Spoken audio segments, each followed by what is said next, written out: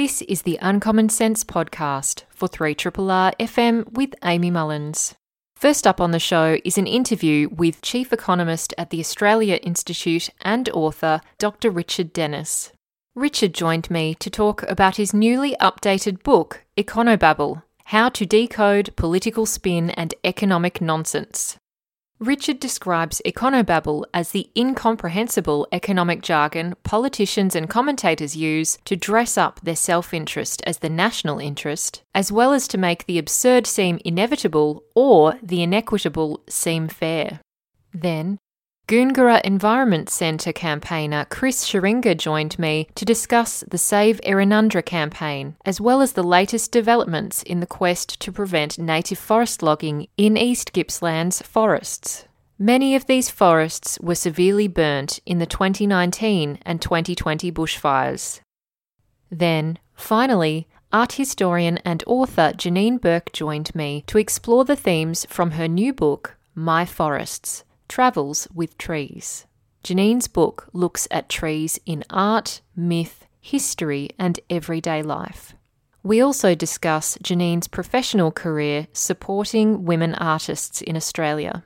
And you are tuned in to Uncommon Sense on 3RRR FM with me, Amy Mullins. It's great to be with you this Tuesday morning. We're going to be chatting with Dr. Richard Dennis, who is joining me once more on the show to talk about his newly revised book, Econobabble, How to Decode Political Spin and Economic Nonsense. It's out through Black Ink, once again out through Black Ink, and it was originally released, I believe, in 2015 and has been thoroughly updated with some very useful and relevant stories and facts, including the coronavirus pandemic, as well as the coalition government's, complete change from being allergic to debt and deficit to somehow embracing it completely. So I can't wait to welcome Richard now and to also say thank you for coming back onto the program. Hi there, Richard, and how are you?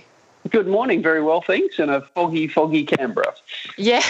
Well, I was just quite surprised to hear that the visibility is pretty much zero. Yes, I hope no one's trying to fly to Canberra today because I'm confident in saying your plane will be late. That's funny. Well, we did see on the news, if anyone was watching the news last night, that the journalists were greeting the politicians coming into Canberra.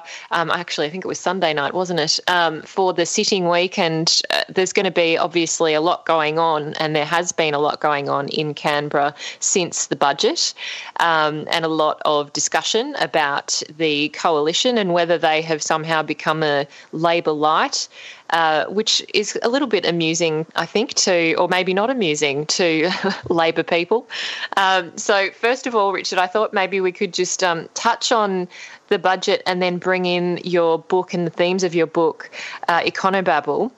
But first up, I really am dying to know what your take on the budget is, given that we've heard so much of the mainstream media embrace it and to say how positive it has been, although obviously with some caveats to say that, for example, in aged care, not enough was done. But it kind of seems that a lot of people have become quite grateful when anything is done.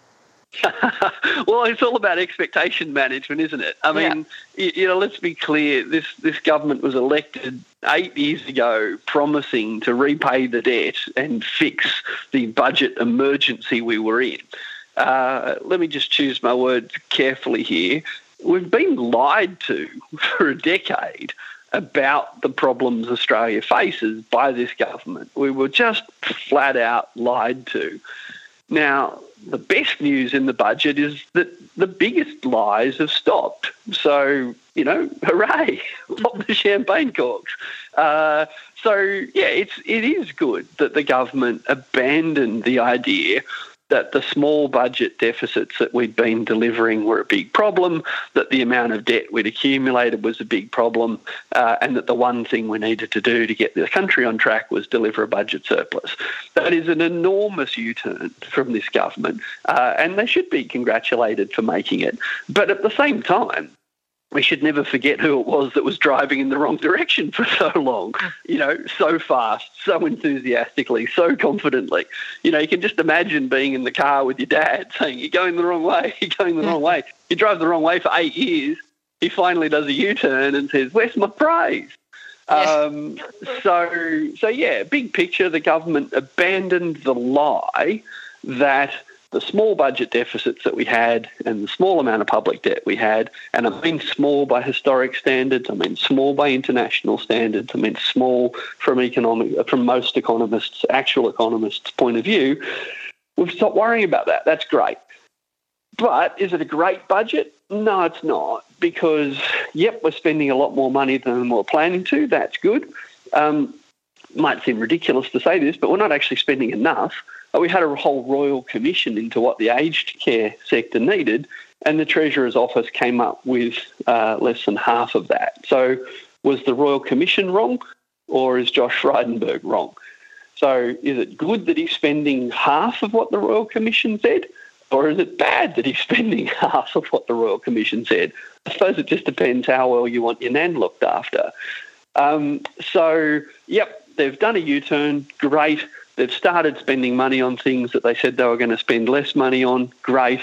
Have they gone far enough? Not even close. And, of course, what they've really done is they've locked in enormous tax cuts for high-income earners that are still coming after the next election. But that's the poison pill in this budget. And as always, they're just like with climate change and everything else, they're just kicking the problem down the road. So the tax cuts they're putting in are far more expensive than the new spending. But guess what we're talking about? Small amounts of new spending, not the enormous tax cuts that go overwhelmingly to high income earners. Yes. And I think a lot of the cynics out there would say that this big spending budget is perhaps more of a political tool, and as we know, a budget is a political tool, but that people have pointed to the fact that an election is semi-looming. It could be at the end of this year or at the beginning of next year, and that, it could be before the next budget in May of 2022.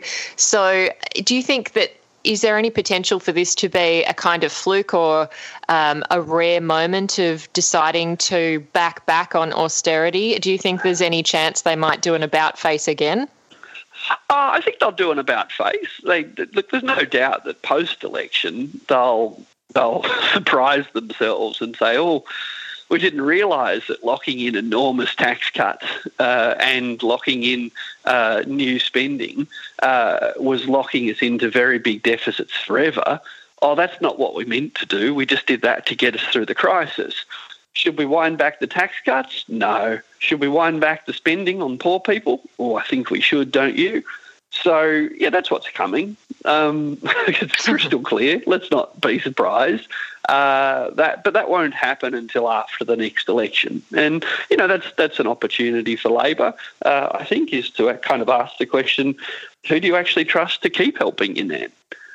Because these people are promising to help your nan, but you reckon they mean it, or you reckon they just want you to vote for you so they can stick around to implement tax cuts, which, to be clear, will give $9,000 a year, $9,000 a year tax cuts to people earning $200,000. How tidy is that? It's enormous. And to be honest, I don't think anyone on 200 grand really thinks that 9 grand is something that they deserve, surely. Oh, you don't understand. It's not about deserve. It's about incentive. If we don't give the highest income people in the country a big pay rise, they won't keep working. Yeah. We actually have a whole economic story, to plug my book, a whole chapter on Econobabble in this story. And the story is, it's not that I think rich people deserve the tax cuts. It's that if I give them tax cuts, they will work harder. So we can grow the economy. And this is literally trickle-down economics, right? Yeah. We're going to give tax cuts to high-income earners, and that'll make them work harder. And when they spend all that money, they'll actually be helping us. They're doing us a favour. We're helping ourselves by helping them. And of course, here we are with pubs saying they can't find cleaners.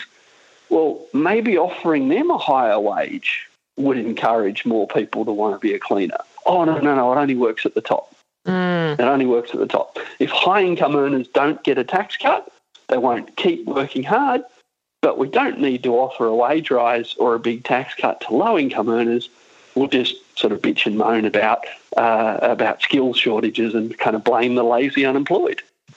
Yep. It is very convenient and it's so familiar. I know many people listening will have heard these kind of lines and discussions, and perhaps it's been packaged in a more polite way than the way we're talking about it. But that is the beauty of your book, Econobabble, because it's not trying to be polite, it's just being direct and honest about the situation, which is very refreshing. I always try to be polite. But I don't think it's polite to lie to people. I agree. Yes, I think I'm always polite, but I am at times blunt. I agree with that. Yeah. Oh, I should rephrase. You're polite, but in the best way, not in the British way. Yeah. No, I'm only joking. I mean, look, we need to have an honest, democratic conversation about what we want more of and what we want less of, and who needs more money and who needs less money. This is not complicated, and it's not even economics, right? This is just what democracies are about. So in Sweden and Denmark and Norway and Finland, they don't offer enormous tax cuts to their highest income earners, and they do spend a lot more money than us on things like free childcare and there's no private health insurance. And they've made democratic choices that are similar to the choices that we made in Australia in the 80s, all right? But we changed our mind. Now, that's okay. There's nothing in the Constitution that says we have to be nice. There's nothing in the Constitution that says we need to help women get back into work. There's nothing in the Constitution that says that your nan shouldn't eat chicken nuggets 6 nights a week, all right? There's nothing in the Constitution that says how we should behave. We're one of the richest countries in the world. We can be like Sweden and Denmark and Finland if we want, or we can be a low-tax, low-spending country like America, or a whole bunch of Southeast Asian countries. Right? I'm quite upfront about this in the book and in all of my talks. There's no right here. I know which I prefer. I know what I think is right, but it's a democracy. We have to make this choice. And if we're going to choose to give people earning $200,000 a tax cut and pretend that we don't have enough money to help people in aged care or disability care, can we strip away the polite concealment and just say it's not that we can't spend more money on aged care or disability care. We don't want to. Right? Yep. Just look ourselves in the mirror and say that. And if you don't like saying it, stop doing it. Exactly, and also say what you've said, which is we're going to give $9,000 in tax cuts to people earning over $200,000. Richard, you talk about Econobabble and you give us a bit of a definition. I feel like it's probably a great time to bring that in. So you say the language of Econobabble includes 2 things: incomprehensible economic jargon and apparently simple words that have been stripped of their normal meanings. And you go on to say things like, efficiency is an example. And you also go on to say that economists aren't meant to tell us what is right or wrong or what we should do with something. They're meant to present us with options of here's what you could do, here are what the positives and the negatives are of each option. And it should be, in theory, up to the general population and the politicians who represent the population to make a decision, and then, as you go on to say, to make a case to their constituents to say this is why we've made this decision. I mean, this all sounds really lovely and wonderful. Why and how does that not happen in real life? Because even on budget night, if anyone took a brief glance at the conversations with economists, everyone had an opinion about what is good and what is bad, what is right and what is wrong. Yeah. And let's be clear, as an economist, I didn't give up my citizenship rights to have a view about what I think is right and wrong. But what we need to be clear about is that view is my view as a citizen. It's not the received wisdom of my scientific discipline. It's not. right? There's not an economics textbook for sale in Australia that disagrees with what I'm saying. In fact, every economics textbook in Australia says the beautiful thing about economics is that economics is about how the world is, not how the world should be. Right, so we say it's that's the unique. We actually teach students this. I'm not making it up. We say that economics is unique amongst the social sciences.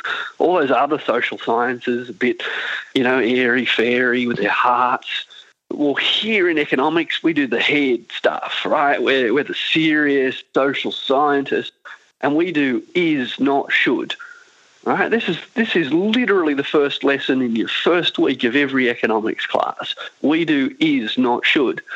And by the end of the degree, every student's out there telling everyone what they should do. It's beautiful. It's the best propaganda you can imagine. Oh, no, it's a free, we're into free markets and individual choice. You're all free to do what you want. Oh, I think we should pay more tax and spend more on my nan. You can't do that. You can't. That will ruin the economy. No, it won't. Yes, it will. Right? So it's genius. Yeah. And it's literally abusive. It's gaslighting in the extreme, because the whole time we're telling everyone what they should do. The whole time we're telling people what they should do, we tell them we're not telling them what they should do. It's genius. Yeah. It's worked for decades, but it doesn't work in other countries. That's the thing. This is not how Australia was always run, and it's not how other countries are run. This is our choice. This is who we are. It does. And I want to bring in a really great quote from the book. You say, whether the Econobabblers are talking about, quote, what the markets want, or, quote, what the economy needs, or what a responsible government must do, their language and metaphors are systematically used to limit the range of options that are sensible or pragmatic, or most frequently responsible. So you're pointing to something that I know a lot of people listening would feel, which is, every time they talk about economics, it feels like there's a clear right or wrong answer, and I didn't study economics, so I can't have an opinion for fear of being wrong. And then it kind of shuts down debate, and you have this idea that, well, clearly, the coalition are right. They're the economic managers. They're the sensible ones. Labor has always been the big spenders. And it just goes back into these, default narratives that Econobabble seeks to reinforce. So, with some of the examples maybe that from the book, one of them, you mentioned markets, and I loved the section about whether markets have feelings.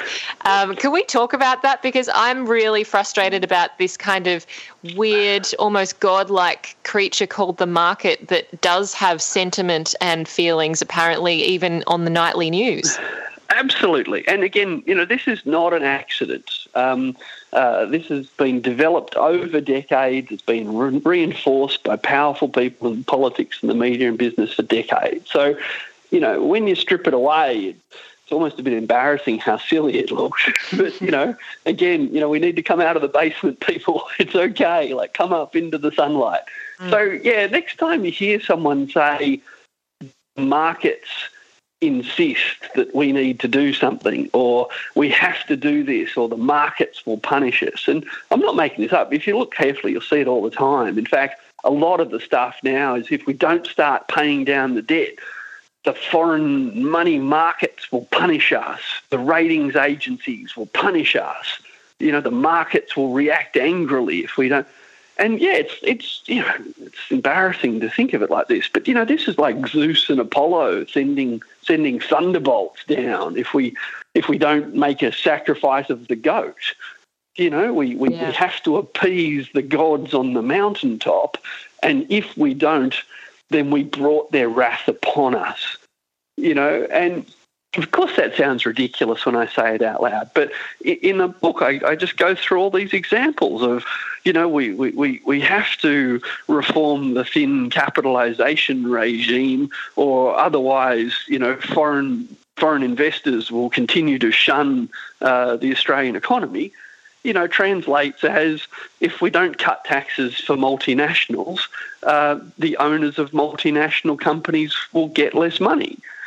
It's not complicated, but that's why they make it complicated, because they know if we went to the next election saying So we've got a big choice to make. Do we give a tax cut to people earning over 200 grand, or do we spend a lot more money on health and education? What do you reckon, Australians? Now, in a democracy, that is literally the question you'd ask. But of course, we can't say that. So we need to say, well, the government has a tax reform agenda designed to fix the structure of the entire tax system to prepare Australia for the 21st century and the challenges we face with globalisation. And the Labor Party just wants to increase taxes and make us uncompetitive. Which should we do? And, you know, a whole bunch of people actually take our democracy far more seriously than our politicians do. So they think, I don't want to be uncompetitive and I don't want my kid to lose their job because I was so soft-hearted that I wanted to, you know, spend money on health instead of give rich people a tax cut. So, yeah, I suppose I have to be responsible here. But, you know, the coalition are relying on the fact that the only responsible people left in Australia are the voters. Like they're not behaving responsibly, but they're banking on the fact that voters will. Well, they're not behaving responsibly, and you point out some pretty great examples of where they fall down. And sometimes it is quite, I guess, bipartisan. And one of those examples, although I know the Liberal Party would be even more gung-ho in this area, was defence, where you'd say that the Morrison government will spend more than $270 billion on defence, including $9.3 billion to develop new hypersonic weapons, $5 billion for a new undersea surveillance network, and $7 billion for a new space-based defence capabilities. You then point out a really interesting point, which maybe, I certainly wasn't aware of, but it makes a lot of sense. You say, while that is more than the direct budgetary costs of responding to this once-in-a-century pandemic of COVID-19, there has been relatively little public or political debate. I mean, it's very true, and I wasn't really aware that we're spending more on defence than the entire pandemic response. Yep, exactly, because we're that kind of people, you know. So let me so all of that, you know, we don't debate these things, and that's, I think, a failing of our democracy. And by the way, I'm not saying we shouldn't spend money on defence. I actually think we should. I'm saying that when we want to drop a lazy 200 bill, if we all want to, or when I say we all, I mean if everyone in Parliament wants to spend $200 billion on something, it doesn't rate a mention. Yeah, it's not a big deal. It's not a big number. But if we don't want to spend $5 million on a domestic violence shelter, where will the money come from? The money. The AAA credit ratings wouldn't like if we just went around being willy-nilly spending $5 million to help women fleeing violence. Where would it end? So when we want to spend a lot of money, we do. We always have. We always will. We're a very, very rich country, 13th, 14th biggest economy in the world. Right? We're not a small country. We're a rich country beyond our comprehension. So when we want to spend money, we do, which is good. And when we don't want to spend money, we don't say, I don't want to spend money. We pretend we can't afford it. Now, let me give you another analogy for defence, or a contradiction. The number of people who've told me in the last 20 years that the problem with climate change is it's a wicked problem, And notice we're blaming the problem here, not people. So it's a wicked problem. And why climate change is such a wicked problem that's so hard for democracy is that we have to spend money up front, costs are up front, to protect ourselves from something that's in the future and also something that's uncertain in the future. So we tell ourselves that in Australia, tackling climate change is really hard because you've got to spend some cash now to protect yourself in the future from a poorly specified threat. And I'm told that's just political suicide, except that we're going to spend $200 billion to build 12 new submarines to replace the 6 we haven't used yet. Right, and when you say, okay, so if I build 12 new submarines and spend $200 billion building and maintaining them, will that make Australia safe? Oh, no, of course not. That's just a down payment on, a very risky world. Oh, okay. And will the submarines, will they be the right deterrent that we'll need in 15 years' time when another country that may or may not deploy weapons that haven't been invented yet? Will the subs be the thing we need? Well, they could be. They very well could be. And imagine if we didn't have them, how silly we'd feel. So all of the arguments you've ever heard about why we, quote, can't afford to, or it's reckless to spend money protecting ourselves from climate change, all of those arguments are directly contradicted by the arguments we use to justify far greater spending on defence every year. It's as if everything we get told about this is crap. Yeah, well, it is. And like you go through in the chapter on climate change with some really excellent examples, including a very similar one that we've just mentioned about insurance and the fact that, you know, most people will buy a house or buy a car and get insurance for the potential time where something might get flooded or there might be a fire, any kind of thing, even a contents insurance if they might have something stolen. You know, these are things that everyday Australians do and the government does in terms of an unknown potential threat that may never eventuate that we spend money on upfront in order to prevent future catastrophe or being in a much worse financial position than we are now, for example, if you're thinking about a house. And it reminded me, you know, to think about a really, you know, pivotal moment. I know a lot of people thought it was a pivotal moment in terms of the summer bushfires we did see that were so terrible. And so many of people's houses were destroyed. Many people do not have proper shelter and houses to even go to now in the country. And so I was wondering about, you know, the fact that we had this massive moment where there seemed to be pressure on the government to do something about it, but then we'd quickly back away and our memory kind of erodes for those people who didn't have it directly affect them in terms of their livelihood.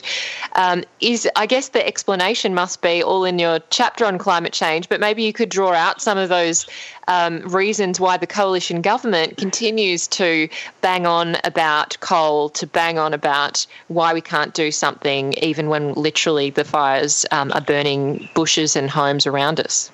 Yeah, look, I'll come to the insurance bit in a minute, but there's a really simple answer for why the government is willing to spend $10 billion a year. It's the Australia Institute's latest estimate, $10 billion a year subsidising fossil fuels while pretending it would be a bad idea to subsidise electric cars or a bad idea to subsidise renewable energy, right? The reason they do it is because they want to. Okay, and that's actually what democracy is all about. Right? People don't want to become Prime Minister so they can sit in the big chair and have a cost-benefit analysis tell them what they should or shouldn't do all day. Guess what? People actually want to shape the country they live in. That's why they aspire to power. And when they get there, they do a whole bunch of things that they want to do. And what this government wants to do is protect its friends in the fossil fuel industry and slow down renewable energy, not just in Australia, but around the world. Because when other countries sign up for net zero targets, they just signed up to not buy our coal. So we don't want other countries doing that. And so that's why we're not making a net zero commitment, because we don't want anyone else to. We're trying to make it hard and slow for the rest of the world to stop buying our coal. Now, you know, why? I don't know. Why do the Japanese love killing whales so much? Why do Americans think machine guns make school kids safe? Like, all countries do crazy shit. Like, let's just admit this. Yeah. But different cultures and different countries choose to do different crazy shit. And unfortunately, the stuff that we've chosen to do, so American gun culture kills Americans, Australian coal culture is causing global climate change. So I care even more.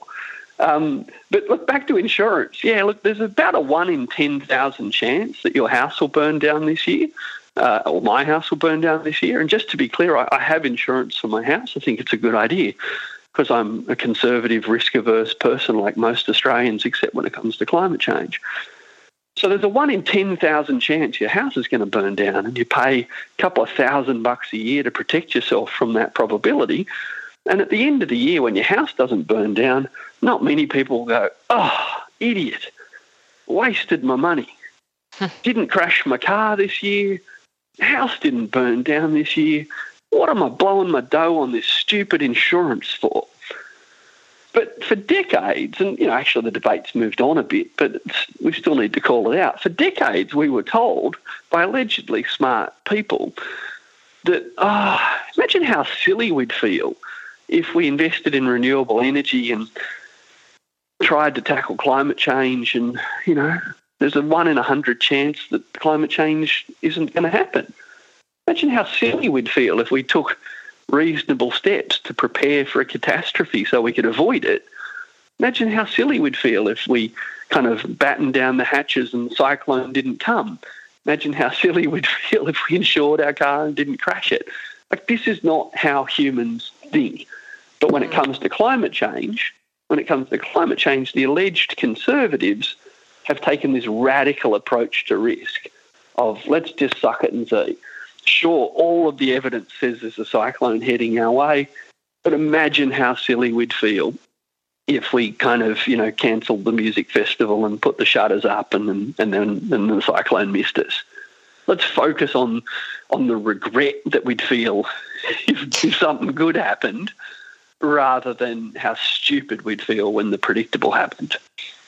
Yeah, that's absolutely true. And it reminded me of the ending of that chapter where you were saying that really we've had that debate about carbon policy and carbon pricing and using that market-based mechanism. And obviously many people will recall the whole carbon tax discussion, which really dominated politics for so many years and certainly led to the demise of multiple prime ministers and the rise of another prime minister, Tony Abbott. So I really was interested in your pragmatic solutions at the end of that chapter where you were saying carbon pricing is good policy, but you don't necessarily, there is no economic or political necessity to win the fight about carbon pricing first, that there are actually other things that we can do now to act on climate change, even within the kind of narrow parameters that we have with this government. Oh, absolutely. And just to be clear, because I always get cranky mail when I say this, of course I think we should have a carbon price. Yeah. Why wouldn't we tax things we want to discourage to either spend more money on things we want or to lower taxes on things on something else, right? So it really is economics 101 that introducing a carbon price is efficient and equitable and will be good for us all in the long run. That is literally economics 101. But politics 101 in Australia says it's suicide, don't do it, you can't do it. The sky will fall on your electoral chances, even if it has no impact or significant impact on most of the economy.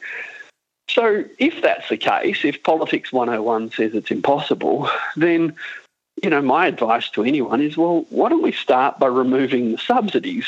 Which should be easy. Why are we subsidising multinational coal companies? Or oil companies. So Shell, the large oil company, it extracts an enormous amount of gas in Australia, sells it overseas for very high prices, haven't paid a cent in tax. Go you, huh? Well done. So surely, if, and it's a big if, we were serious about tackling climate change, then the first thing we do is remove the subsidies that we give to the people causing it, make them pay tax like everyone else does, and sure, I'd slap a carbon price on as well, but I think we should do the easy stuff first. And to give you some orders of magnitude, good on Julia Gillard and Bob Brown for negotiating a carbon price. We did have one. Emissions did fall. The economy grew. So we know what happens when you put one in. But the carbon price we put in was pretty small. We were very generous to the big polluters. And the carbon price that we implemented, that worked, that drove emissions down, the carbon price we implemented collected less revenue than we gave to the polluters in subsidies. Just to give you a order of magnitude for why the subsidy thing matters. Even when we had a carbon price, we were still giving the fossil fuel industry more money than we were getting back. Staggering, and now not so surprising after reading your book and how many different subsidies we give people that I wasn't aware of. Richard, we're going to head to a short break and then we're going to come back to close out this conversation on a couple of really key areas that we haven't yet mentioned. So do stick around. We're going to be back in just over a minute's time. Independently yours, Triple R. 102.7. And you are tuned in to Uncommon Sense on 3RRR FM with me, Amy Mullins, and I'm having a fantastic conversation, a very enjoyable one, with Dr. Richard Dennis, who is the Chief Economist at the Australia Institute, and he's released a very much newly revised book. It was a classic and it still is in its new form. It's called Econobabble, How to Decode Political Spin and Economic Nonsense. It's out through Black Ink. And as I said before we got Richard on, I think this is actually one of the most practical books you could possibly buy because you'll probably refer to it in everyday life. And I hope that you will. And hopefully this discussion is helping as well, Richard. We were just talking about climate change, and that is a fantastic part of your book. And obviously we won't get to go into all of it, but you do really lay out in cold, hard facts all of the subsidies that we give the coal industry, the fossil fuel and gas industry. And, of course, it is very relevant at the moment because, as you say, the coalition government, instead of having a Green New Deal or a renewable plan for the future, to utilise this key moment with the pandemic where government spending is needed to push the economy along, instead of investing in electric cars or renewable energy or batteries, we're actually investing, as you say, in gas, which really doesn't make much sense to myself and probably many others apart from those in the gas industry who are advising the Morrison government. So I thought we should mention that and also say that the Australia Institute is keeping the government on their toes on that and actually really shining a light on the fallacies of this gas-led recovery. Yeah, thank you. Yeah, we've got some new research out today, good articles on it in The Guardian and on the New Daily. The rest of the world, when COVID hit, said, okay, this is a huge problem, but it's also an opportunity. Let's build back better. Let's have Green New Deals. Like pretty much everyone in the world saw the opportunity. Like we knew the government were going to spend a lot of money. And as the Australia Institute said at the time, what you want to do is spend a lot of money on things that are labour intensive, that deliver lasting benefits in the local areas that need it. So that's how the rest of the world kind of dealt with it. And here in Australia, we went, bugger your Green New Deal. We're going to have a gas-led recovery, a gas-fired recovery, real blokey stuff, burning gas. And we didn't. Right? During COVID, as we recovered from COVID, the Australian economy put on 800,000 jobs, which was because we stimulated the economy, because we spent so much money. It worked. Keynesianism works. And while we were busy putting on 800,000 jobs, employment in gas declined. It went backwards. But it didn't slow our recovery for the simple reason that the gas industry is a tiny, irrelevant employer in the scheme of our national labour force statistics. So, yeah, we didn't have a gas-led recovery. Gas led our retreat, but luckily everyone else advanced. And now, of course, the government's just spent $2 billion on subsidies for oil refinery, $600 million to build a new gas-fired power station. And our analysis out today shows that if you spent that money on higher education, you'd create around 10 times as many jobs. So we did not have a gas-fired recovery. We will not have a gas-led recovery. But we are hosing a lot of money at the gas industry. And it's a big if, but if we were serious about creating a lot of jobs, it obviously would make more sense to spend that money on a labour-intensive industry that delivers lasting benefits like education. But we're not. We're a rich country. We're chucking money at some people, and the gas industry are the lucky beneficiaries of that. Exactly. And you do talk about and break down the labour statistics for coal mining and fossil fuels and obviously the fact that, for example, the coal industry employs less than 1% of employed Australians, 0.70% to be precise. So although this is significant to some, the smaller towns, I guess, in rural Australia, for example, that isn't a reason to continue to prop up such industries. And I know there's also a debate here in Victoria, of course, about the logging industry and that also being something that's heavily subsidised by the state government. There are, and you do point out, plenty of examples where industries have been moved on because, as you say, we transitioned from horses to cars. We transitioned from film-based cameras to digital cameras.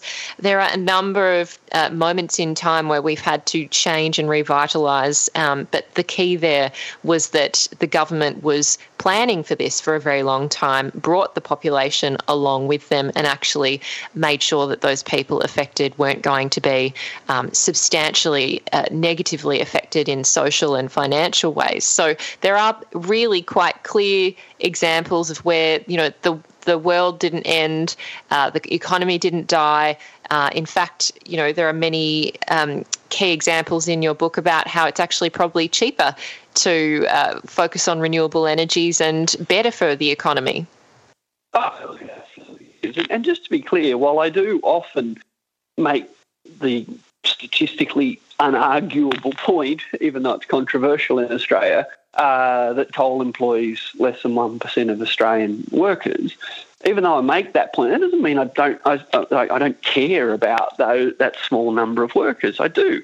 I care about the small number of workers that work in any industry. I care about the large number of women that used to work in textile mills that we shut down with no real transition planning. I care about the large number of people that work in the car industry in Victoria and in South Australia that we shut down without real transition planning. I've been on the side of helping workers protect themselves from egregious neoliberal policy my entire adult life. So it does stick in my craw when I'm told that I'm the one that doesn't care about the ordinary workers, and the people that literally goaded the car industry into leaving our shores are the true champions of blue-collar jobs in Australia. It is sickening in its obscenity, but it works. It's shameless, but it works. So I do care about those workers, I absolutely do. And to take coal, for example, the Australia Institute for years has been pushing a very simple idea. What if we stopped building new coal mines? Not shut down overnight. Let's call shut down all the mines tomorrow the extreme left position. But not build 23 new coal mines in New South Wales like the current government wants to. What if instead of shutting them all down tomorrow or building 23 new ones, what if we did something radical or sensible, like just didn't build new ones? That would actually help the workers in existing coal mines, right? Building new hotels in Cairns at the moment is not going to help unemployed tourism workers. Building new coal mines in the Hunter Valley is not going to make the world want to buy more of our coal. It's actually going to undercut the price and the labour standards of the people working in existing mines. But so broken is our national debate, so broken is our economic debate, when I say, how would opening 23 new mines help the workers in existing coal mines? I'm a crazy lefty who wants to shut the mines down tomorrow. It doesn't have to make sense. In Australia, power is the ability to talk crap and get away with it. Well, then that means this government is very powerful. They are. They certainly are. Well, I feel that, and I did make this remark to a friend when I was talking about the vaccine rollout as an example, that if you keep repeating the same lines and you keep repeating a view of reality that isn't actually correct, you actually end up transforming that reality to the one that you have created yourself, and people start to believe the reality that you've constructed. So, you know, when we hear that idea of debt and deficit, jobs and growth, or, you know, the fact that the coalition government hasn't bungled the vaccine rollout and it's just hesitancy and the fact that we had some bad luck with doses at the beginning and AstraZeneca, well, people start to believe it, because if you keep saying the lie again and again, and it seems like an easy explanation, well, then the kind of reality shifts. Oh, absolutely. And, you know, the lack of media diversity in Australia plays into that. The rise of social media plays into that. There's all sorts of reasons why it's the case. But ultimately, democracy just doesn't work when our elected representatives lie to our face. Mm. And it's not obvious. Again, there's nothing in the Constitution that says our democracy should work well. It just gives us some rules. If we kind of don't want to take the principles of democracy seriously, principles like accountability, principles of truthfulness, then our democracy won't work and bad things will happen. So, you know, that's up to us. And, you know, I'm an optimist. I keep plugging away. I think these problems are fixable. But if ultimately people would prefer a tax cut than to spend more money on their nan, if people really are willing to vote for people that they know are lying to them, then that's in the long run, that's as much on us as it is on them. So, you know, I'm confident about all of your listeners. I reckon they're doing the right thing. I'm sure they always talk to their friends and vote their conscience. But, you know, I'm a bit worried about the person sitting next to them. So, yeah. But anyway, we can fix this. We know how to fix it. We've fixed it before. Other countries have fixed it. Well, I want to bring in a topic that I just found painfully illuminating, and we have talked about it before, but it really did bring it home very, very obviously, and this is the labour market and unemployment. And I did note and see that even on budget night, we were seeing some conversations with small business owners of pubs, for example, who were looking for hospitality staff, and they couldn't get the right staff to fill these positions, so they were going to be affected in terms of their profits and turnovers. And I did see you know, getting on Twitter to talk about that. So I thought let's dive into this fraught area of labour markets and unemployment, Richard. Oh, spare me. I think you were watching the ABC. Yeah, I was. I think you watched Jeremy Fernandez interviewing a woman in a pub about how hard it was to get staff these days. Uh-huh. I rarely throw my shoes around the house, but, that night, my God. So, let's just do a little recap on what capitalism is. In capitalism, people are free to set up their own business where they pay for the costs of that business in order to produce stuff that they sell. And if the price that they get for the stuff they sell is greater than the cost, they make a profit and they get to keep it. This is the whole foundational principle of free markets and deregulation and indeed capitalism. And now in Australia, I just a day never passes me by where I don't hear a capitalist, a business owner, a person whose job it is to organise production of something so they can sell things at a profit, saying it's my problem as a taxpayer or the government's problem as a bureaucracy. It's my problem that they can't secure cleaners or waiters or other people that they wish they could click their fingers and find. Well, you know, in my job, if I have to find something, I have to go looking for it. I don't blame the government for it. And if there's not an abundance of trained cleaners or trained waiters that are willing to work at your current wage rate, here's a tip: train some people or pay them a higher wage. The whole idea of a skills shortage is not mentioned in an economics textbook for the same reason that we don't say there's a prawn shortage at Christmas time when the price of prawns goes up.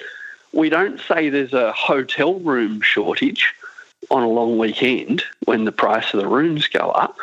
So if I own a hotel and there's lots of demand for my rooms and I can't change the supply in the short term, as a hotel owner, I jack up the price and stick the money in my pocket. So how come they're allowed? They don't say, "Oh my, there's a hotel room shortage. Can the government come and build some more hotel rooms to compete with me and push the price back down?" So the whole point of a flexible, deregulated labour market, 30 years of reform, the whole point was that this is the employer's problem. And if training cleaners is beyond you as a hotel manager, I think that reflects badly on you, not on the unemployed. Yep. Well, and that's what I loved about the example you gave of a small town and the 3 pubs in that small town. And you talk about and bring in this idea of wages, and it is obviously throughout the entire chapter and very relevant to the conversation we're having about wages growth and how that will somehow affect profits, how it will affect inflation. I mean, can you really, I guess, explain to us, if you can, why business are so reluctant to increase wages growth, and even why the coalition government seemingly is not interested in wages going up?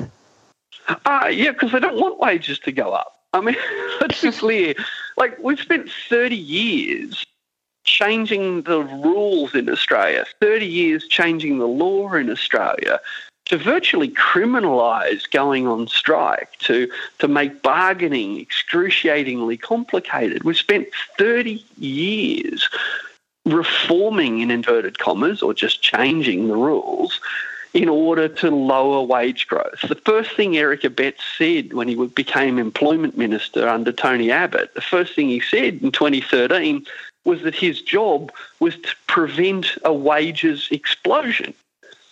Well, mission accomplished. All right, can we land the plane on the aircraft carrier, get out the flags? We succeeded in the mission of preventing a wages explosion. And now we're like the dog that caught the car. We've got a mouthful of muffler. Like, we've been chasing wages growth, barking at it for years, saying that high wages would make us uncompetitive. Wrong. High wages are high in all sorts of, rich European countries. We've been saying we have to casualise the labour market. We have to lower wages. We have to smash unions. All right. Success. We did it. Oh, how come wage growth is so low? Right? It's not an accident. And let's be clear, the profit share at the moment, the profit share of GDP is at an all-time high. So, all these business owners, what they want is they want their customers to get a pay rise and their staff to get a pay cut. But guess what? Everyone is someone's customer. Right? Yeah. So, the business community are just shedding crocodile tears. They've fought wages growth for decades and they got what they wanted. And now, according to Treasury, according to the Reserve Bank, according to my good self, low wage growth is one of the major reasons that our economy is growing so slow. We caused it and we don't actually want to fix it. We don't want the minimum wage to go up.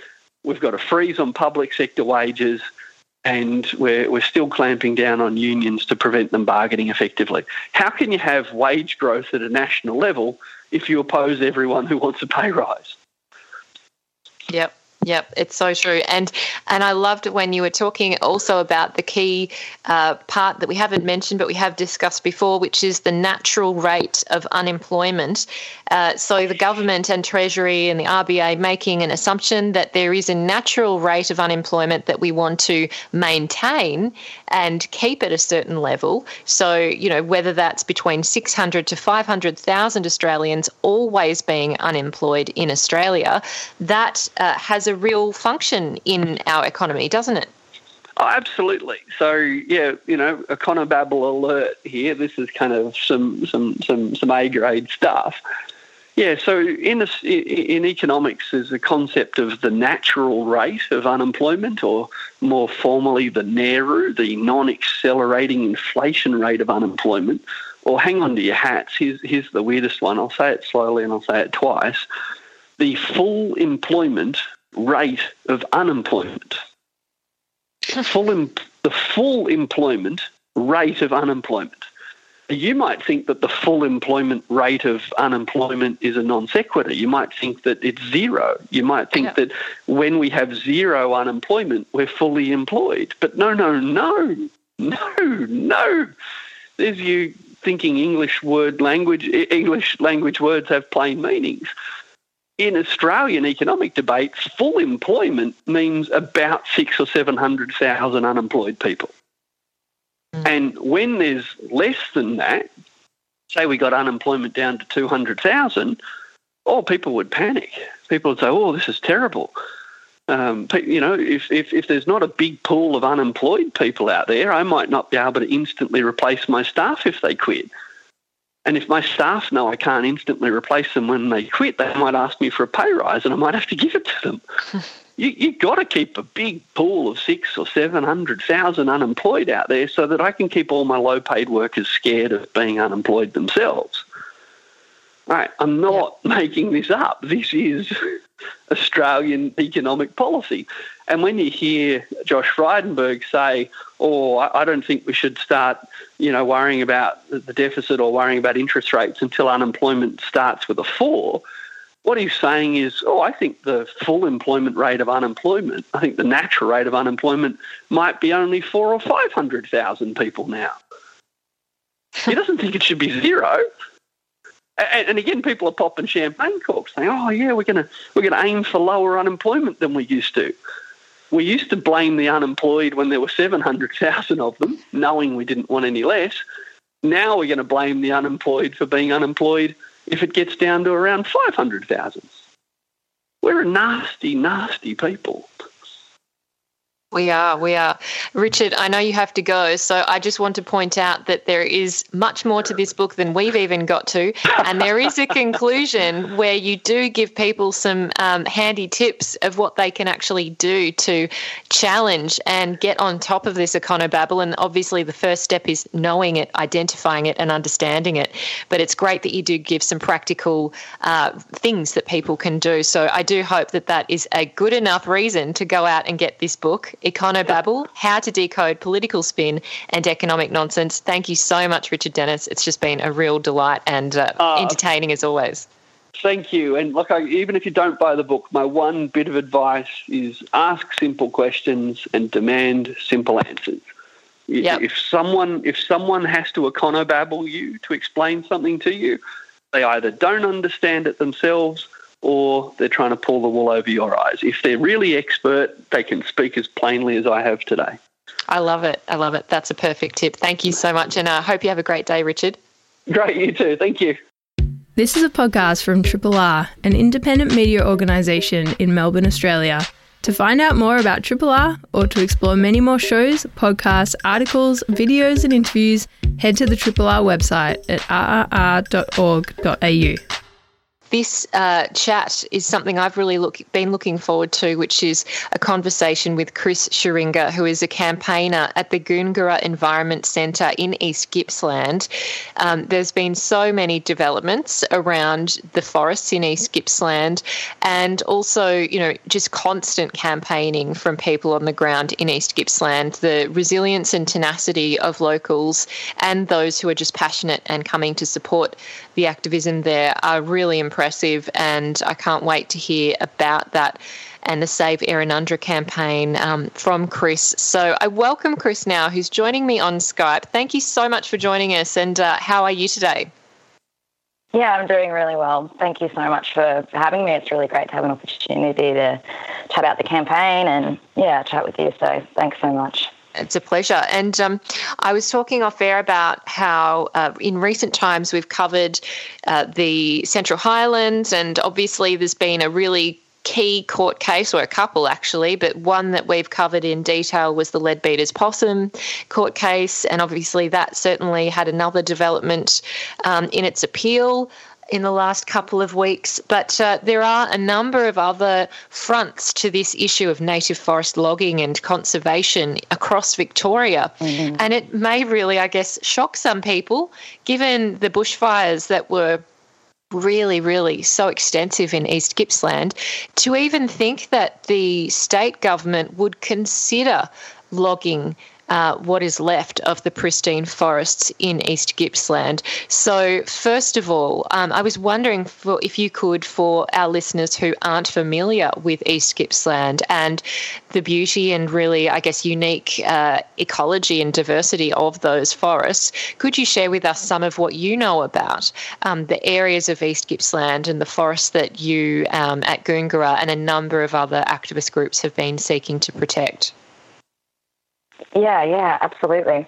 Yeah, East Gippsland, it's a really, really special place, and its forests are kind of, this really key, beautiful areas, and a lot of people, visit these areas, communities. They're close to towns and communities, so the forests are really important areas for people, wanting to visit really unique and special places. And you've kind of got this, areas of really, really tall, wet, old growth forests around the plateau, and in Errinundra, where a lot of the protests have been taking place in the last few months, and also, more kind of coastal forests as well around the Colquhoun and around Cabbage Tree, and really significant place as well for rainforests. Cool temperate rainforest and also warm temperate rainforest, and that rare kind of crossover. And of course, all of these different forest types, they're really a stronghold for threatened species as well. So really, really critical for a lot of the interesting wildlife that we've got in Victoria, like the greater glider, long-footed potteroo, large brown tree frog. Yeah, so it's a really, really special and important place.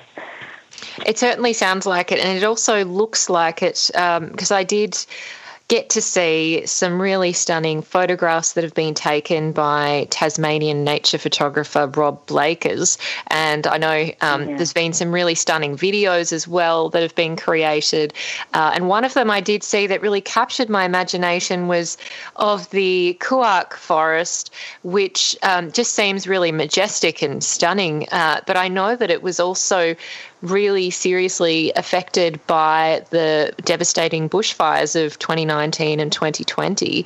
So I wondered if you could share with us some of that area and what makes Mount Kuark and the old growth forest there so special. Yeah, Kuark is as you said, it's a really, really special place. It's got that really rare mix of warm temperate rainforest species and cool temperate rainforest species, and that's kind of what makes it so special.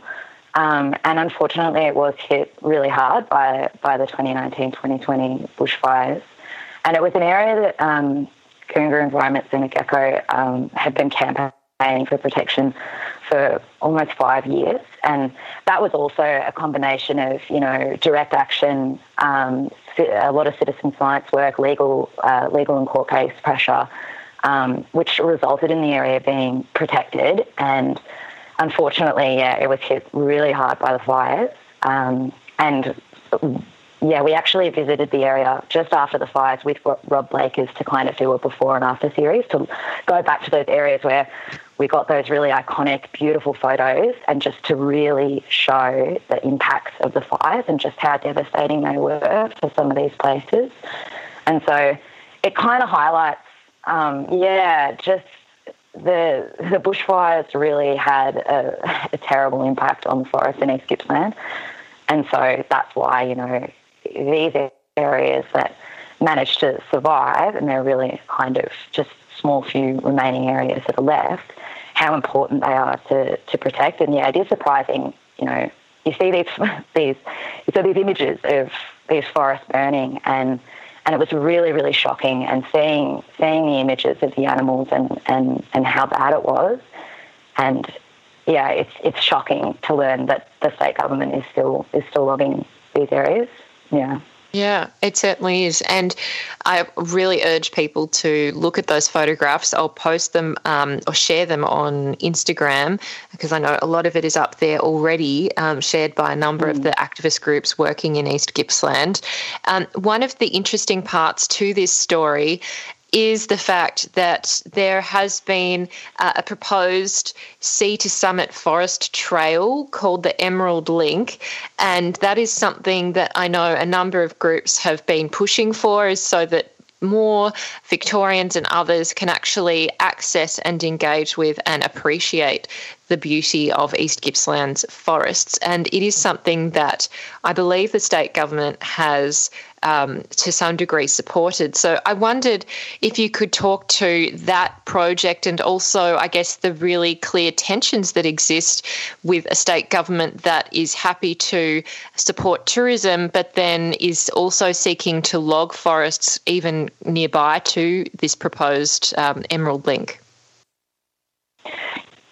Yeah, so the Emerald Link proposal, yeah, it is going ahead. A sea to summit to sea. No, I mean, it sounds better, sea to summit, but then you'd be walking largely uphill. So I'm not sure about how the naming's going to work there. But yeah, it is going ahead, and you're right. It is interesting, this kind of tension between wanting to create access to these incredible places, and then also the logging that happens.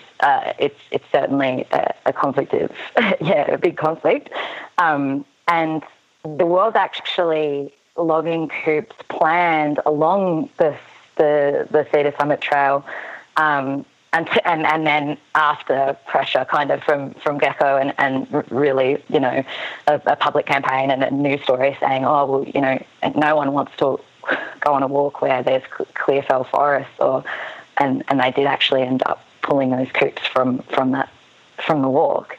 But yeah, I suppose in terms of the logging, I guess it's interesting. Since the fires, I think the government, it hasn't really taken stock of sort of like what's happened out in East Gippsland. I mean, there's been these terrible fires, and logging is still continuing in these areas, and there was actually more areas scheduled for logging after the fires. So new logging schedules came out, and there wasn't any real change to logging plans. So yeah, I suppose that's quite shocking, and we're kind of like trying to keep an eye really on the areas that they're going into, and yeah, they are starting to go into these little refuges and things like that. So yeah, and we'll get to the Save Errinundra campaign in just a minute, but I did want to help to put into context what we're discussing here.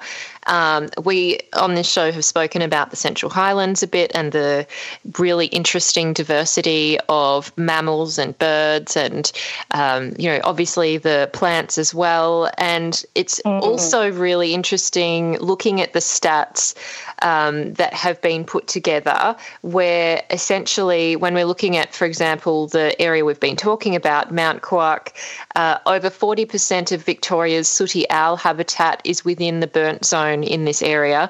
Over 25% of Victoria's greater glider habitat is within it. 70% of Victoria's warm temperate rainforest is within it. 30% of Victoria's cool temperate rainforests are within it. 100% of the habitat for the East Gippsland galaxias is within the burnt zone. So, I mean, this is not an insignificant section of Gippsland, and it's only one of many really special areas. Yeah. Yeah, that's right. Yeah, that's right. And it's one of the last kind of like intact areas of forest, I suppose, for the Cedar Summit Trail, where it runs like from those mountains all the way down to the coast. And even though it was impacted by the fires, there are some areas which were left unburned, and there are areas which are recovering. So yeah. And I know critical areas. No, absolutely. And I know that GECO and other groups have been, focusing on citizen science, and that is one of the key features in order to try and prevent native forest logging. Obviously, we've moved past the point of reasoning in terms of what the science tells us about native forest logging, and it doesn't appear that Vic Forest or the state government are moved by that and are changing course in a rapid way. They're changing course in about 10 or so years, but not soon enough for the forests.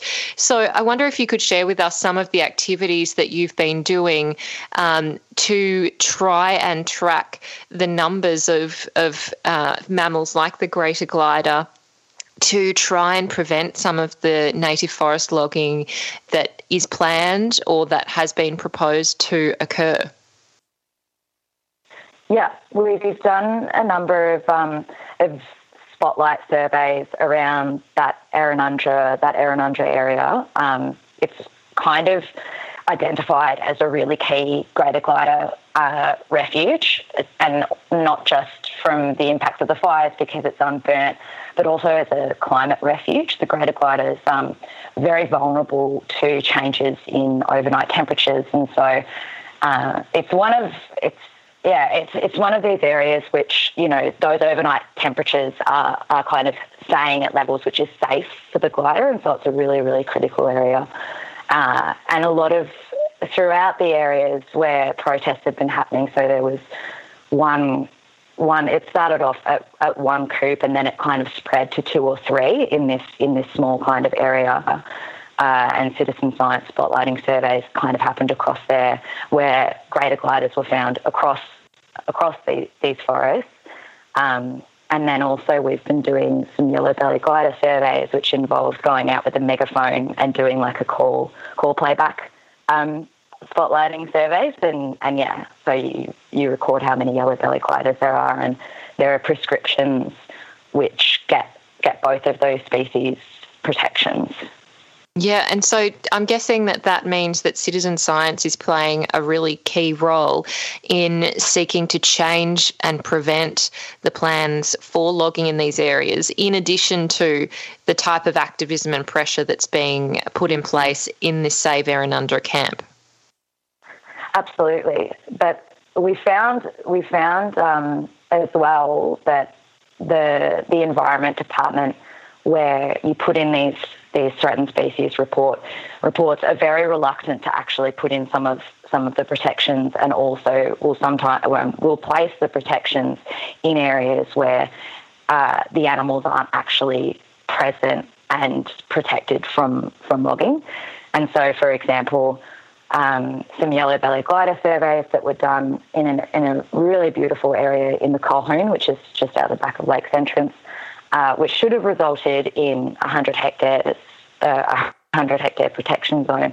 The zone was placed along an existing protection area along a stream where some of the animals had been found, but the area within the coop, which was actually scheduled where they'd been found, wasn't being protected. And also in around the Errinundra area where we'd done greater glider surveys, we'd also met the prescriptions, but the department were refusing to put in the zones.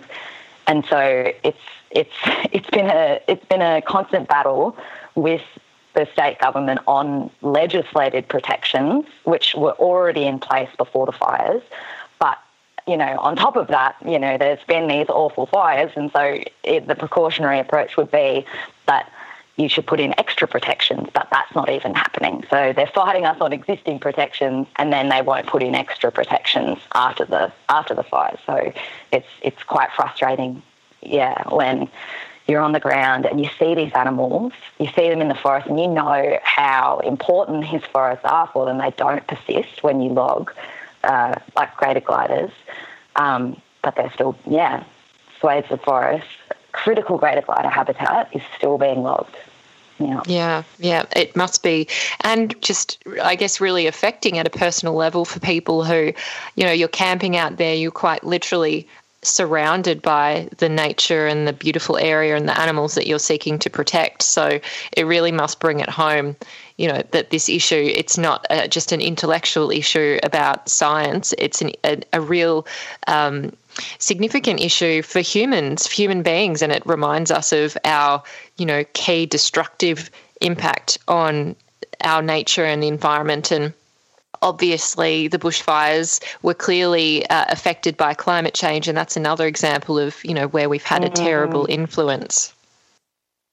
Yeah, absolutely. And I mean, after the bushfires, I think there was a lot of statements that came out from scientists saying that, these mega fires are just becoming more and more frequent, and so the threat of fire in this landscape and in Victoria's forests, and I mean across Australia, it's creating a really precarious kind of situation for all the threatened species that are still persisting in these small green areas, and so it just makes it even more important that we have to protect these places.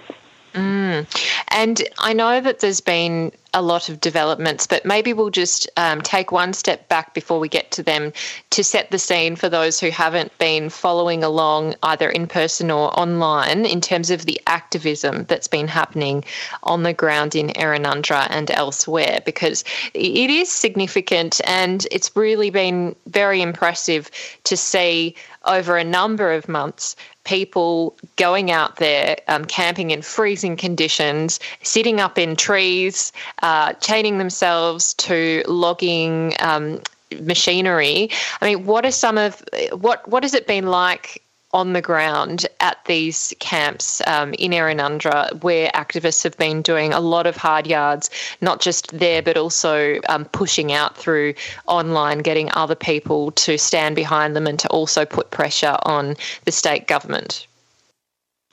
Yeah, I mean, it's always a really exciting energy being out at a camp that's kind of supporting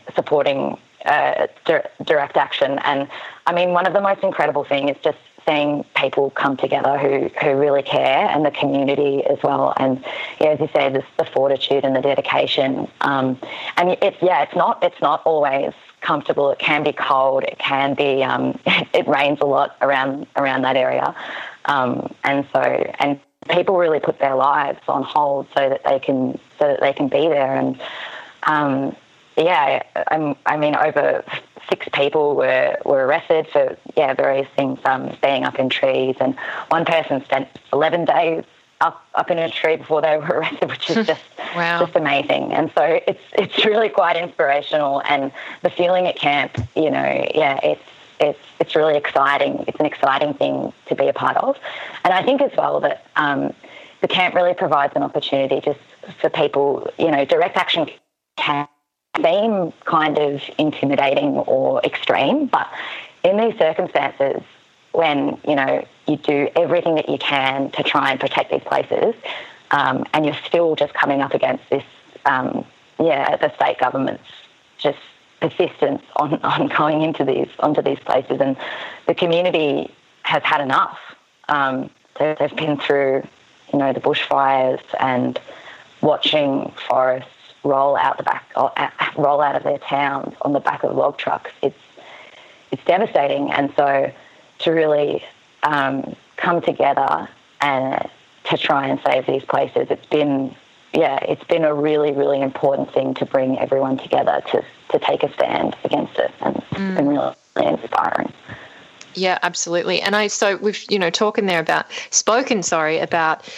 direct action and activism, and of course citizen science being another key component, as well as online activism and people, phoning their representatives, the minister's office, the premier's office. These are things that absolutely work, and they should be used in that toolbook.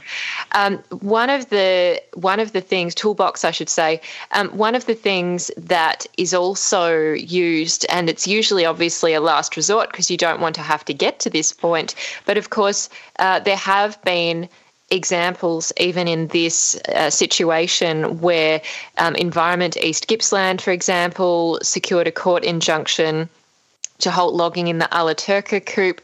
I know that it has been quite an effective mechanism at times where if you don't get the kind of desired outcome, or if there's still this kind of reticence to protect the correct areas, as you said before, about actually preventing logging in the areas that do have greater gliders, for example. What has been the experience in terms of Errinundra and the kind of court action and injunctions that have been required to achieve protection, and what has that experience been? Yeah, I think the court cases are, they're just a fundamental thing, I suppose, that it's the community's right, really, that if the law isn't being followed, that we can kind of take these legal measures to protect areas. And like with the Friends of Leadbeater's Possum case, and also there's been an old growth forest case still going in East Gippsland, which has protected over 30 areas of old growth forest in East Gippsland. And yeah, it does kind of put this really, really good pressure on to actually protect forests and hold the government accountable to the law. But it's quite worrying. There are changes coming up to the law which governs logging, and it's been flagged that they are trying to change the law to make it so that third-party community groups or community organisations can't take Vic Forest to court or the state government to court over illegal logging. And that's really scary, that the government is trying to take away, like, instead of, as a response to all of these court cases that are happening, to actually make sure that the logging that they're doing is legal, they're actually trying to change the law so that community groups can't use that fundamental right to defend these forests, through the courts, which is just appalling. Yeah. It is really concerning. And we're going to go to a short break, and then we'll come back to close out this conversation, Chris. So everyone listening, do stick with us. We'll be back in about a minute's time. Triple R on FM, digital, online and via the app. Thanks so much for being here. It means a lot. And you are tuned in to Uncommon Sense on 3RRR FM with me, Amy Mullins. I'm really pleased to be speaking with Chris Schuringa, campaigner at GECO, the Goongerah Environment Centre. We've been talking about the native forests of East Gippsland, including Errinundra, which has recently been and still is the key focus for activism there.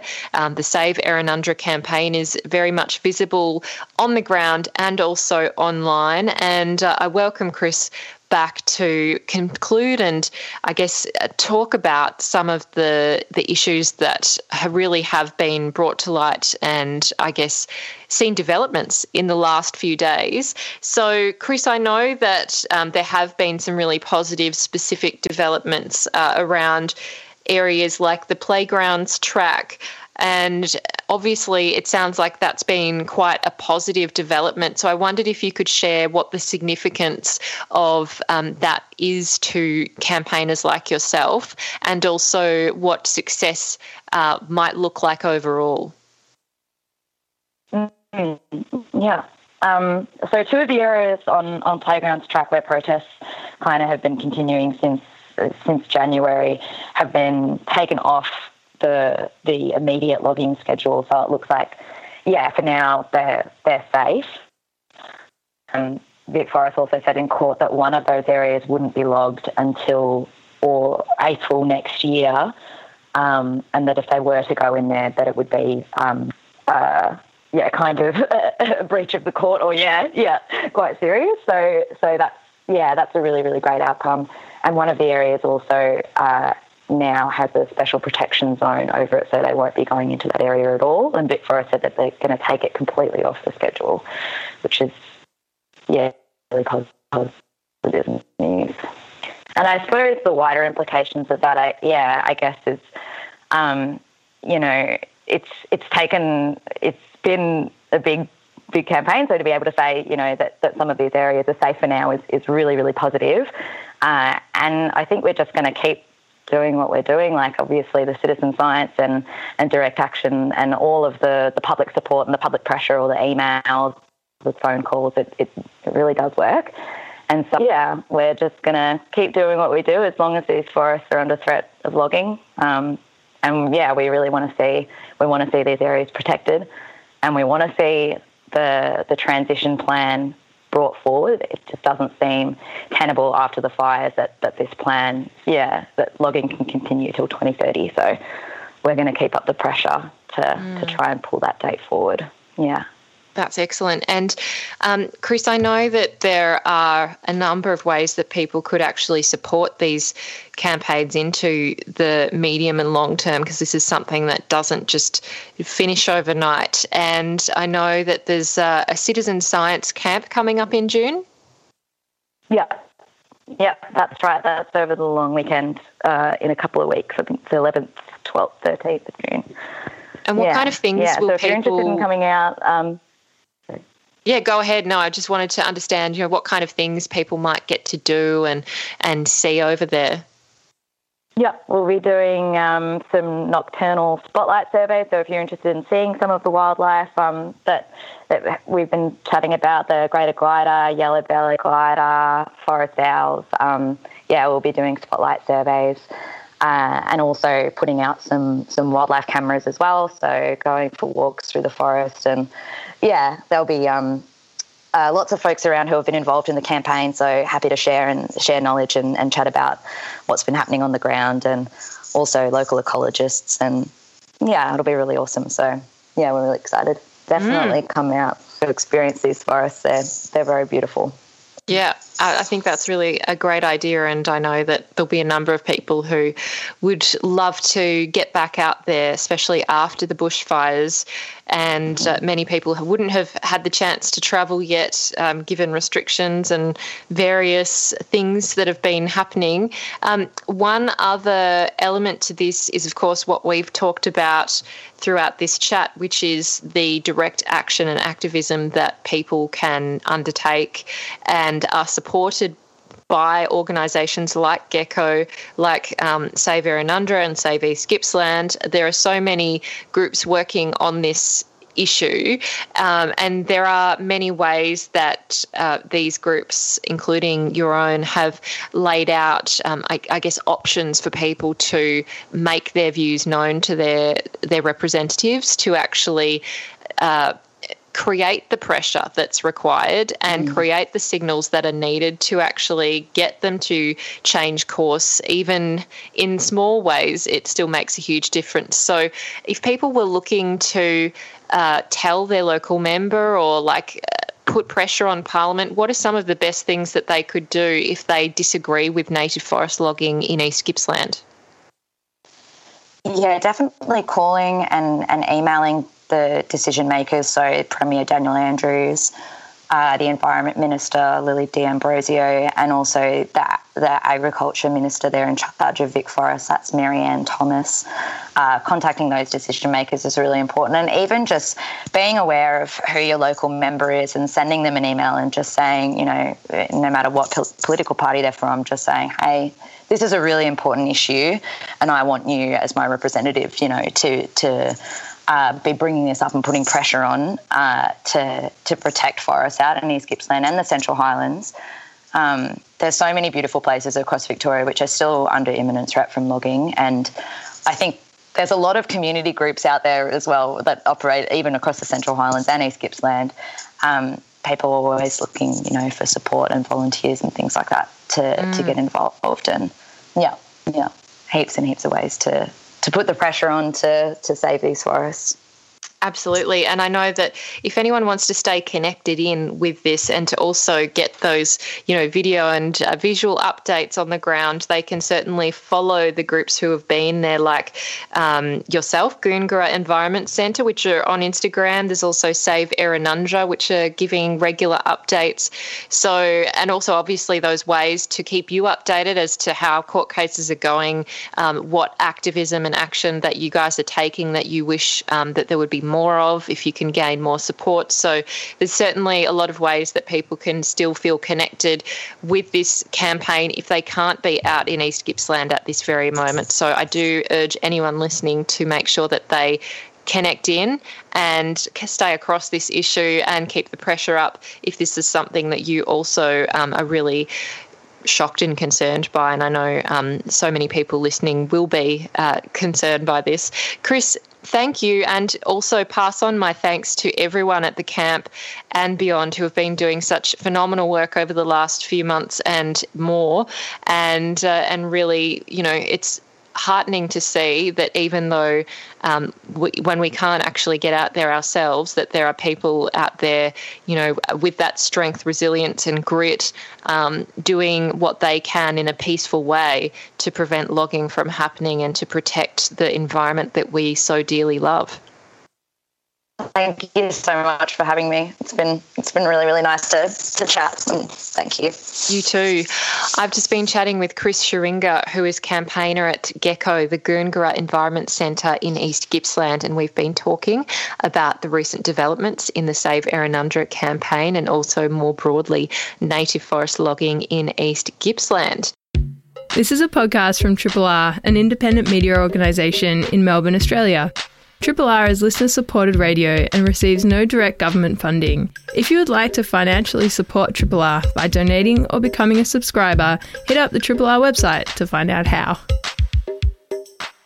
You are tuned in to Uncommon Sense on 3RRR FM with me, Amy Mullins, and it's my absolute pleasure to welcome back onto the program Janine Burke, who I spoke with a number of years ago, I believe. We were talking about Australian women artists in Australia, and Janine is a historian who has done great work on Australian women artists, and it is nice to see that more and more Australian women are finally being recognised for their artistic genius, which is certainly not just a male domain, although a number of art history monographs would give you that impression, but we are going to talk about something a little bit different but still related, which is drawing on Janine's great professional work, both as an author of many books and also as an art historian.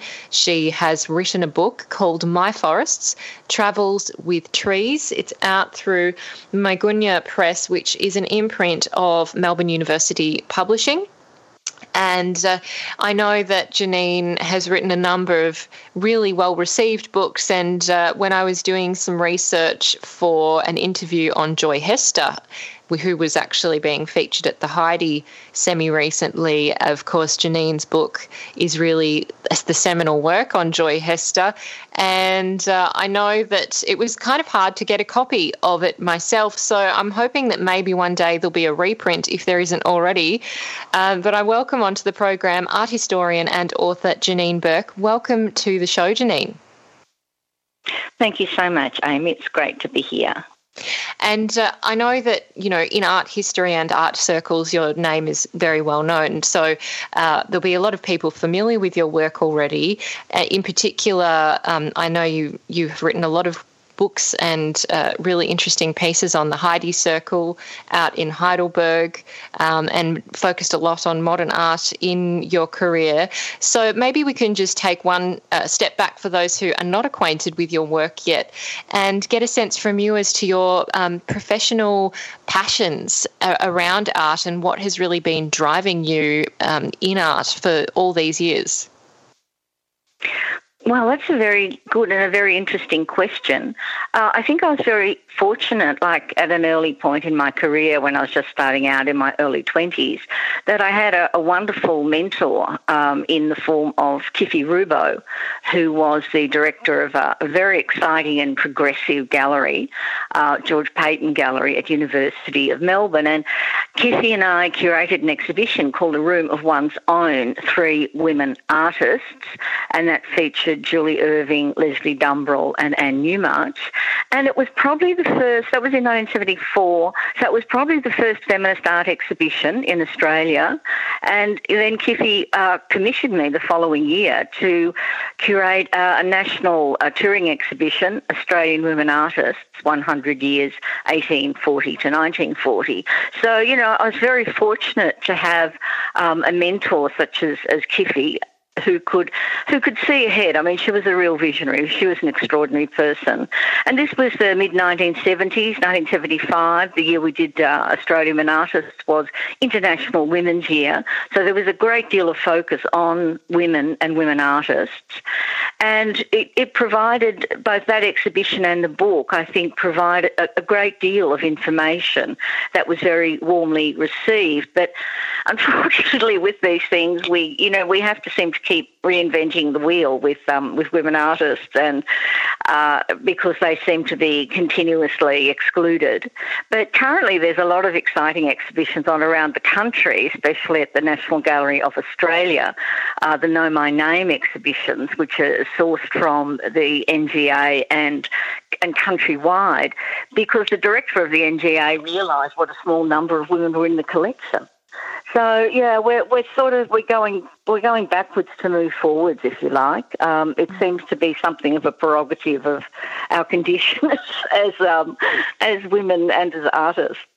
Yeah, it's certainly a lot of women have had a bit of a raw deal, not just at the time that they were painting, but obviously even now, trying to, I guess, reassert their importance in an artistic sense.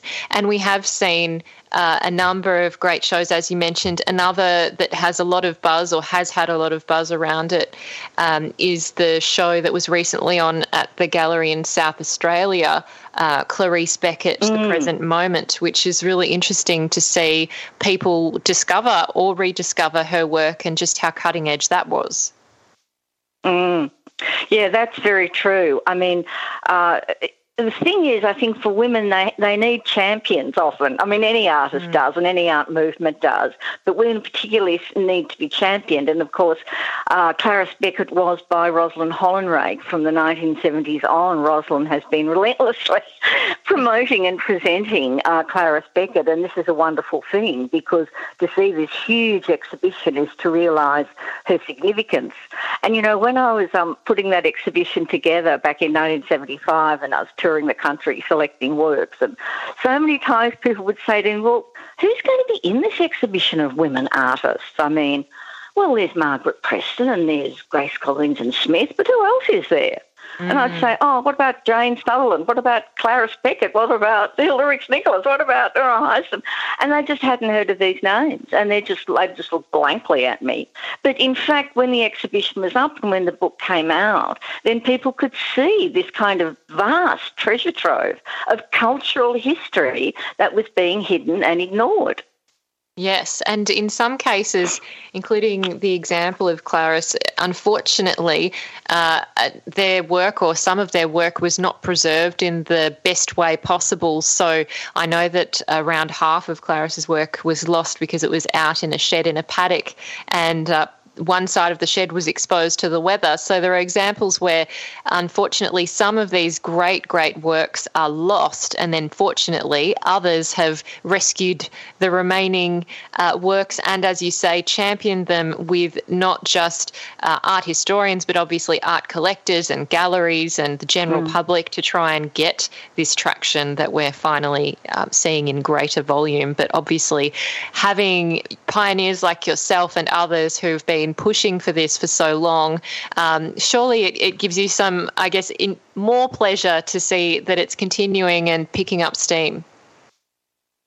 Yes, look, I'm delighted about what's happening. I mean, I remember feeling a little bit despondent about the Know My Name exhibition. It was a huge, there's a great catalogue for it. There's a big conference, which we did virtually. It just made me a little bit despondent, thinking, are we doing, what do we have to do this again? But look, I think we just have to do this again. And look, maybe in 50 years it'll all have to happen all over again and various women will be once again rediscovered. Because a lot of the women artists I put in that exhibition in 1975, I mean, their works weren't hanging on the walls of the galleries. Their works were hanging in the stacks, which is where, things go when not many people are interested in it. But then that becomes a self-fulfilling prophecy, that if the work isn't there, it isn't visible, it's not being championed by a curator, it's not being researched by an art historian, it's not being placed in its time, then it's going to get, the mostly white, mostly male pantheon, then it's not going to get an entry to that. Yeah, that's absolutely true. Well, I know that there are a number of works in the stacks, as you say, in our national galleries that really deserve to be hung, including some of those by Clarice and, of course, Joy and a number of other great women. So it would be good to see, as you say, that we might move on from the whole all these women, group shows, and maybe we can have women actually being included in the shows about certain movements alongside their male counterparts. And look, one of the pitfalls for women artists, particularly for, say, Clarice Beckett's generation and also for Grace Cossington-Smith, who was brilliantly sort of discovered by Daniel Thomas, a very important curator in the 1970s, they just don't seem to gain that attention. And also they're seen as amateurs. This has been a really big problem for women, and many women of that generation they were going to art school, they were having exhibitions, they were travelling to Paris and they were studying. But then if things went a little bit quiet in their careers, Clarice Beckett could only paint at a certain time each day when her parents didn't require her to be their carer. Grace Cossington-Smith, one of the great Australian artists, lived, in sort of isolation in suburbia, and everybody just thought she was a sort of quaint little amateur painter until, a huge exhibition proved that she was bloody brilliant. She was, and she still is. I know a lot of people are inspired when they see her work today. Janine, you've done a really beautiful job with this book, My Forests, and I know that I know we're not meant to judge a book by its cover, but if you did, you'd think this book is really wonderful because the cover is stunning. And if you wave it into the light, there's this gold foiled, really beautiful shimmer. Yeah, perfectly said. Of the gum leaves and of a gum tree. It's just so beautiful to see and very stunning. And I guess it's a great entry point into this book. And I was just picked a certain chapter that I saw about autumn, given that we are in autumn, and it seems like this is one of the great seasons to appreciate trees because they have, some of them have a great transformation. And you talk about the fact that autumn is spectacular in Melbourne. We're famous for it. And you talk about the leaves of the liquid amber glow with colours so vivid it seems that they're on fire, burnished gold and tangerine, hot bright green, scarlet and bloody burgundy. And all that can happen on one tree. I mean, I wonder if you could share with us what this book is about, but also, using this example and this chapter as an example to illuminate some of these wonderful stories that you have and relationships with trees. Yeah, the book begins in my home suburb of Elwood. And the reason it starts there is because, I'm not a country girl. I grew up in suburbia like most of us. I live in suburbia like most of us.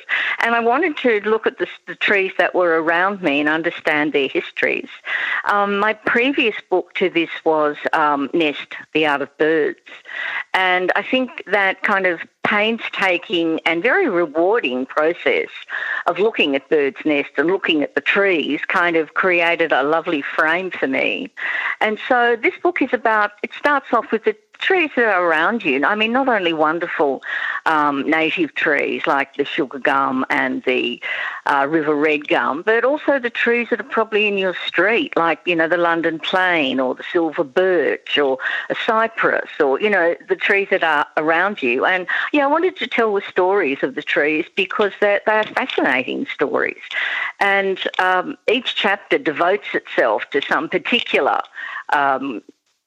sort of narrative, like a meandering sort of narrative. It just, I take you on a little bit of a wander, you kind of wander through things and find out stories and histories, as you go along. And there are beautiful and wonderful stories, and there are very sad and tragic stories about trees, like the chapter on trees as victims. And I look at the way the colonialists, when they arrived in Australia, began just relentlessly cutting down every tree they possibly could lay their hands on or lay their axe on.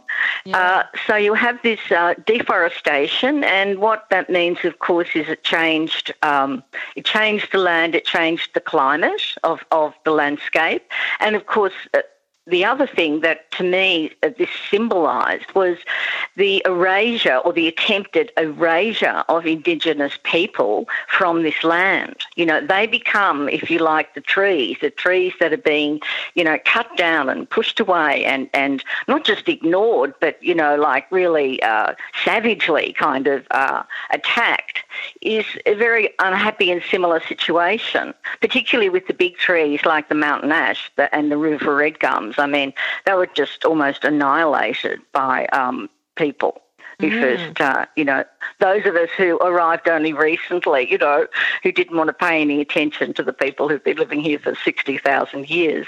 And there are some amazing photographs that I reproduce in the book. I mean, one is an amazing photograph of a group of Aboriginal men at Framlingham, which was a place where people were sort of herded. Aboriginal people were made to stay, and they're all sitting, all these men, these fabulous men, and they look like they're dressed in European clothes, but they're just warriors. I mean, their presence is just incredible. And they're all sitting on a felled eucalypt.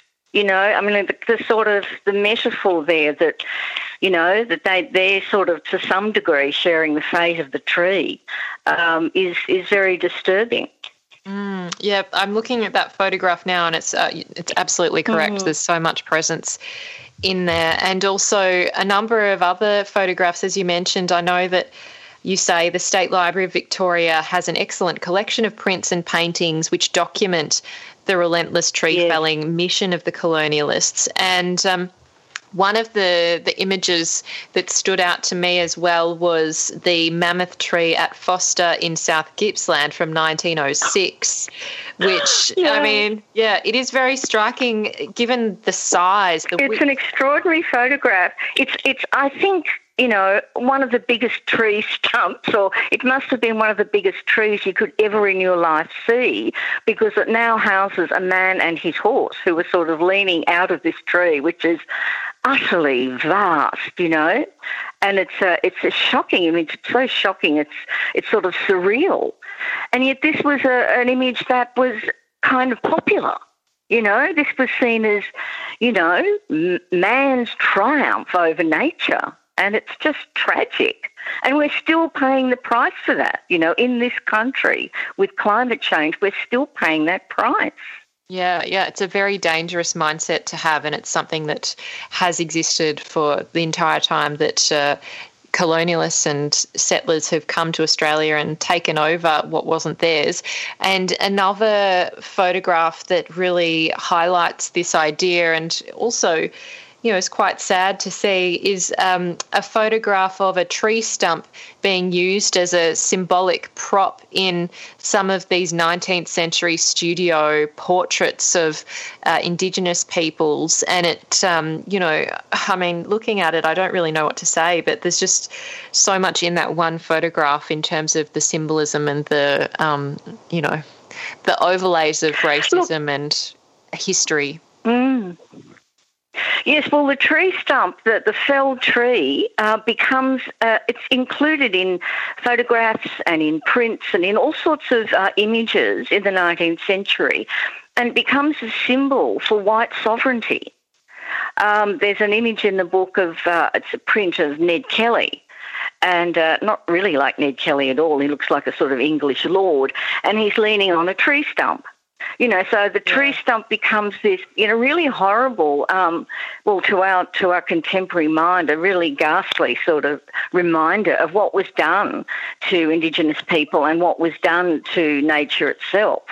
And this was the symbol of white sovereignty. This is the symbol of we can do what we like with nature. We can just chop all the trees down and we just don't care. I know it certainly is quite stark, and it's great to see also a number of cultures captured in this book, including India, including Italy, where in one of these chapters, which I believe is called Knowing Trees, and you talk about the olive tree, which you gaze at for a very long time at this beautiful looking, there are multiple of them, olive trees in Tuscany. As an example, a really lovely photograph there to kind of depict the type of beauty that you can get from looking at an olive tree. But I had even noticed in modern day council planning that a lot of councils have been putting in olive trees onto streets. So it's kind of becoming quite common, I guess, here in Melbourne, but also more broadly in Victoria, that the beauty of the olive tree is kind of on the street. That's nice. I didn't know that. I think that's a really good idea, because a lot of the non-native trees that get planted, say like the London plane in Elwood, we've got all the streets are full of London plane trees, which are beautiful trees, and a lot of the time they're destroying our sewers. They get into the sewer pipes and they just tear everything apart. So there's a lot of thoughtlessness about, what is the kind of tree that will work here? What's the tree that's going to be hardy enough to live in a city? And what's the tree that's going to survive? And all of these trees have wonderful, stories. I mean, the olive tree, of course, is famous in some ways because of Gethsemane, the garden where Christ went before he was taken off and then, tortured before he was nailed to a cross, another tree. So there are interesting stories about trees all through literature. And, Gethsemane was a place of solace, and nature is solace, and that was solace for him before he was arrested and taken off and, tortured and then killed. So, and the olive tree, of course, provides us with food. It provides us with one of the main staples of our cooking, which is olive oil. And when we were living in Tuscany, it was marvellous because we used to harvest our own olives. We'd go up the trees on ladders, and then we'd take them to a local olive press, which was available to all the people in the local district. And you could press your own olives and take them home and eat them, and they were like delicious oil. So, trees are just part of our lives in so many ways. Well, I remembered also reading a couple of chapters towards the end of the book about sentience and also trees as witnesses. And maybe we'll go for the witnesses, because I know that a lot of people would be familiar with the sentience discussion, but I did also find your encounter with a gruff botanist very entertaining. And quite tense at times, it seems. But it did remind me, trees as witnesses, because you do highlight that there is a very particular tree in Nuremberg at the Nazi Party rally grounds where Hitler announced the final solution of the Jewish people, and that trees, even in the Holocaust, many trees witnessed serious atrocities, including in Eastern Europe, where a number of people were killed in these forests by the death squads that were there roaming around Eastern Europe. So it seems like that trees as witness concept is a really interesting one. Yes, I went to the Nazi Party rally grounds at Nuremberg, part of a project on artists and politics, which is sort of ongoing. And when I got there, I was so devastated and horrified by the whole thing. I just remember lying on the grass near the lakes, thinking, how can I cope with this? And I thought, well, I'll start. I didn't mean to take a whole series of photographs. I began taking photographs to kind of find some nuances in that vast space, which is just so redolent with sort of horror. And the buildings are massive, and, there's all this architecture that's just really just a terrifying embodiment of Nazism. And I took all these images of nature, and I thought, oh, that's the kind of response. That's my response. I'm getting some distance by focusing on the natural world. And then when I got home and worked on the photographs, particularly the one that's depicted in the book, which I thought, oh, these beautiful trees, look how elegant they are, And I got home and I looked at the trees, and they looked like shadowy conspirators, And I realised that the whole place was drenched, with such terrible history that even the natural world could not combat that. It was poisoned. The whole place was poisoned. And it shows, that interplay and interaction between humans and trees. And obviously, the point of this book is to bring in mythology and storytelling and art and our present day history and experiences. So it's just such a really interesting entry point to the book. I know that we're running out of time, Janine, but is there anything that you, I guess, were not aware of before you undertook this journey that you wanted to share briefly in the minute that we've got left? So much. I've made friends with the sugar gum, a eucalypt that lives not far from my home. We share the same address, and it's part of my community of trees. And I talk about doing this kind of little meditation come encounter with the sugar gum. It's quite playful. Oh. And I still visit that tree. I spend a bit of time every couple of days with that tree, and it does provide solace. It does provide focus and grounding. You can feel it. No, it's a I know. thing to do. That's why we love them. Exactly. And I know there's a great number of parks and wonderful areas within the city of Melbourne and beyond that we can visit to have this commune with nature, and even obviously more further out there's some stunning places as well. Janine, I hope people can pick up this book, which there's no way that we could possibly cover all the topics. It's, as you say, it is a meander and a wonderful wander through some beautiful trees and also the accompanying culture that is surrounded and intertwined with these trees. So congratulations on this book, and thank you so much for sharing a little bit of what you've uncovered and learned and experienced. Oh, thank you, Amy. It was really great to talk. Thanks very much. I'm Amy Mullins, and you've been listening to the Uncommon Sense podcast. Uncommon Sense is a radio show broadcast on 3RRR FM in Melbourne every Tuesday between 9am and 12pm.